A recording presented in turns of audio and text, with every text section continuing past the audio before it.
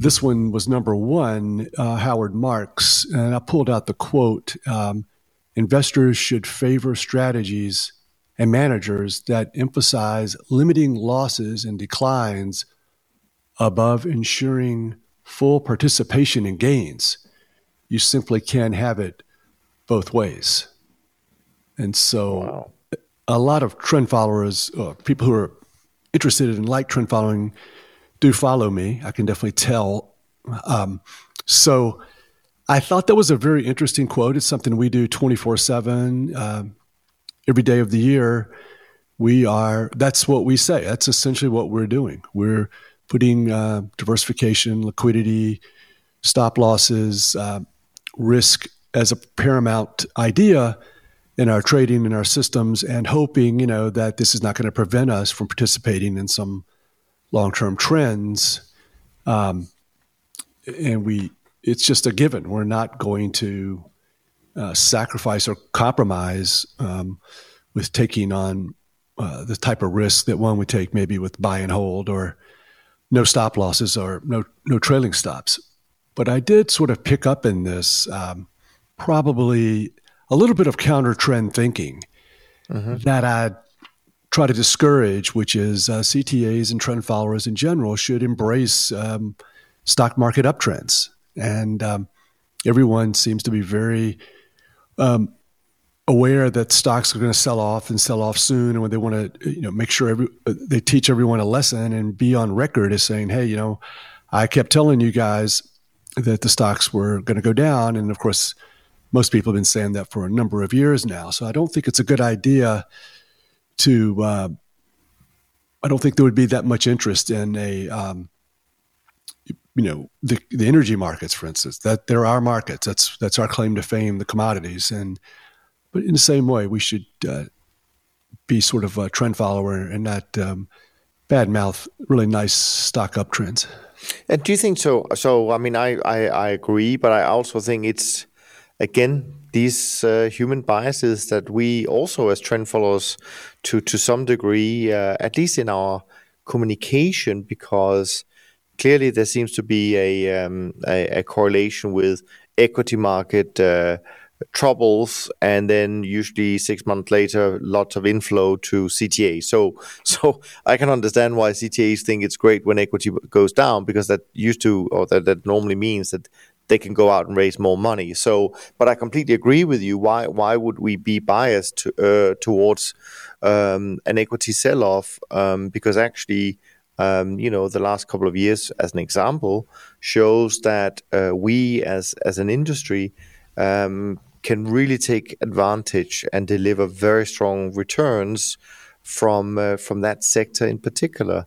But, again, it's just one sector and it doesn't work all the time. So we should have no bias. I mean, we should love all the markets we trade, for good and for bad.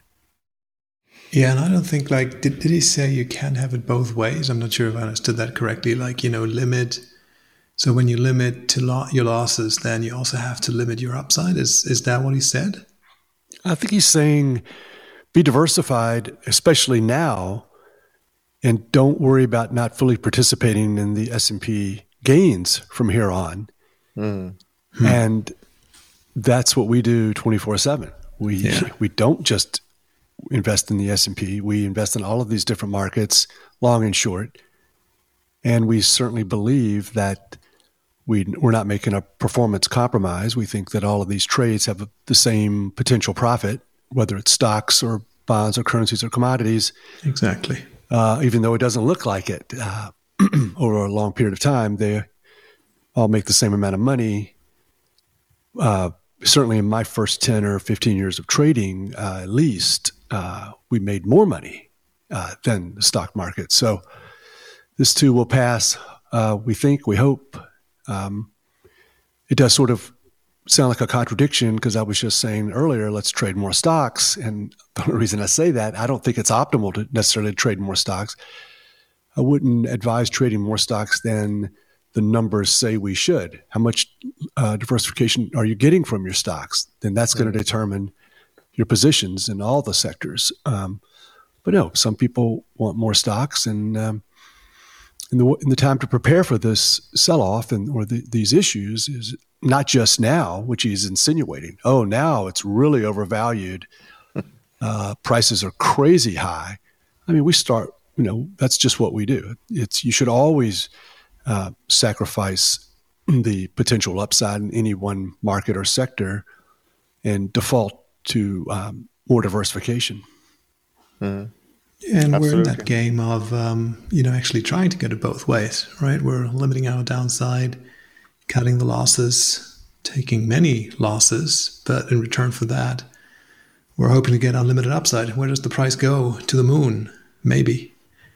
So just stay long for as long as you can. This is, it's not an opinion contest if you just follow that price. You just stay long until the trend changes. So we're looking to get it both ways. Very good upside moves, many small losses, and the winners pay for the losers.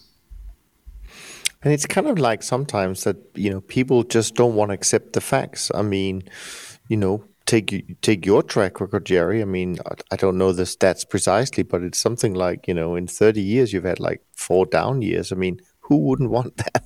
I mean, it's crazy.